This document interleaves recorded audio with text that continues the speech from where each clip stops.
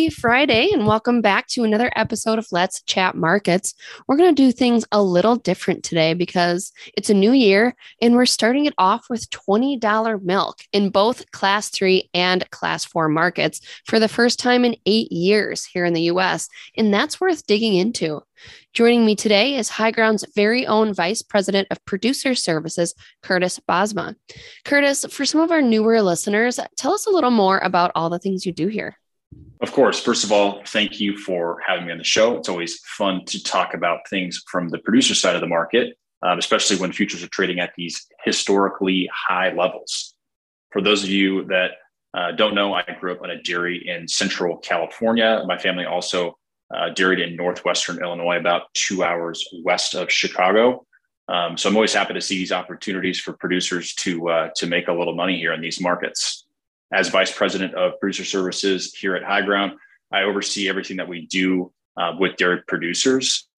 So at High Ground, we really set everything up so that we are a one-stop shop for all your risk management needs. The tools that we utilize with dairy producers fall under three separate categories. The first being insurance, so things like dairy revenue protection and LGM dairy. We're also a full-service futures and options brokerage firm. And then lastly, we have over-the-counter or OTC solutions for people looking for something a little bit more customized to their specific needs. We deliver all these programs to producers either directly or we do some different cooperative sponsored programs as well.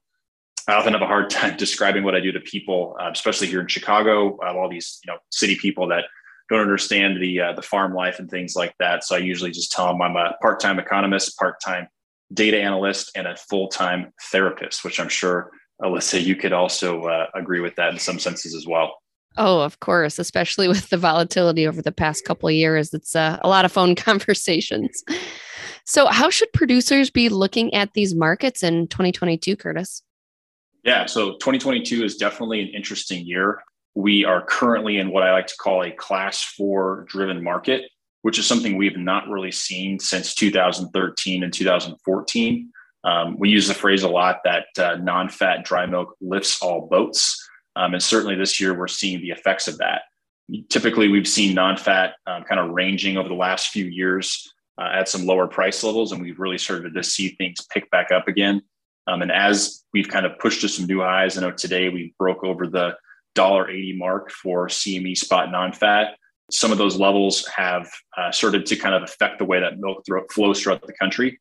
So if you think of like Class 4 plants in the Midwest and different regions like that, they're typically utilized as balancing plants, whereas the Class 4 plants on the West Coast and the Southwest are primarily run, either at or near their full capacity. So those balancing plants, when they're given the opportunity now with Class 4 pricing over Class 3 to, get a higher return, we start to see a little bit of milk get diverted away from some of those Class 3 plants, which kind of affects the overall market. So that's why we kind of say that, non-fat and specifically Class 4 can lift all the other markets up, along with it. There is a little bit of argument you can make against that this year because, with all the high cheese prices we saw from 2020, the majority of new investments we saw on the milk processing side were all focused on Class 3. So it's unlikely that, some of those plants that are like newer assets, whether it's an expansion or a new plant altogether, run at a reduced capacity. But overall, there's still, incremental loads of milk in the countryside that are going to get, moved around when we start to see Class 4 pricing at a premium to Class 3. In terms for producers, kind of taking a look at risk management for 2022, I think there's a lot of people that are excited about the opportunities that are kind of, lining up right now with some of these higher milk prices we're taking a look at. But a lot of them are less excited about the cost of, getting coverage in some of those areas. So, with tools like dairy revenue protection, people are taking a look at the premiums daily and saying, hey, what's going on here? And why are these things so dang expensive? Yeah, and I'm about to ask the same question. Why are premiums for dairy revenue protection more expensive right now? Yeah, it's a great question. And it's one we definitely get a lot. So if you think of the way that the dairy revenue protection or DRP premiums are calculated, it's very similar to how premium values are determined for options on futures contracts. So like, puts and calls. DRP would essentially just be like a put option since it is, the same, dynamic as a price floor. The two biggest things that are going to affect those premiums are time value and volatility. So typically the premiums for the stuff that's further into the future. So if we're looking at, Q4 of this year versus Q2, the Q4 ones, because they have more time value, are typically going to be more expensive. However, volatility being that second factor, when things are moving around every day, and it's pretty common these last few weeks to see a 40, 50 cent move in, the class 3 and the class 4 market. With that volatility, that also kind of brings up the premiums on that, because these markets are having to digest these moves every single day, and they have to kind of correctly account for that. Another hot topic of conversation right now are high input costs. Who's really feeling those higher costs the most? Does it vary by location of farm, or is everyone kind of feeling the squeeze at the same time? So I would say everyone's definitely feeling the squeeze right now, but there's certain regions that are probably feeling it more than others. So your dairies in the Western U.S., thinking, like Idaho, Washington, Oregon, California, those regions have always paid a higher basis for things like corn and other feedstuffs that have to be, put on a rail car and brought across the country. And with all these supply chain issues that continue to kind of linger in our economy right now, we're seeing those basis levels continue to kind of stay at some, very high levels, which has made people, contracting feed a pretty difficult challenge for this year. But then also you kind of pile on top of that some of these recent drought conditions we've seen in South America, which has brought a lot of strength specifically to the soybean market. But then that, strength spills over into all the other commodities in the grain complex at the CME. So that's really kind of, pushed things up quite a bit and made it difficult for producers to take a look at their, input side on the feed side. But the real question I think that a lot of people are starting to ask themselves is, is this income over feed cost number that we use a lot of times an actual, good indication of on-farm profitability? Because everything's gotten more expensive. It's not just the feed costs anymore. That's been the primary thing that's been moving around. Typically, we kind of take a look at, the income over feed cost number, and we can, determine whether or not the U.S. milking herd is going to be either expanding or contracting, going a year or two out.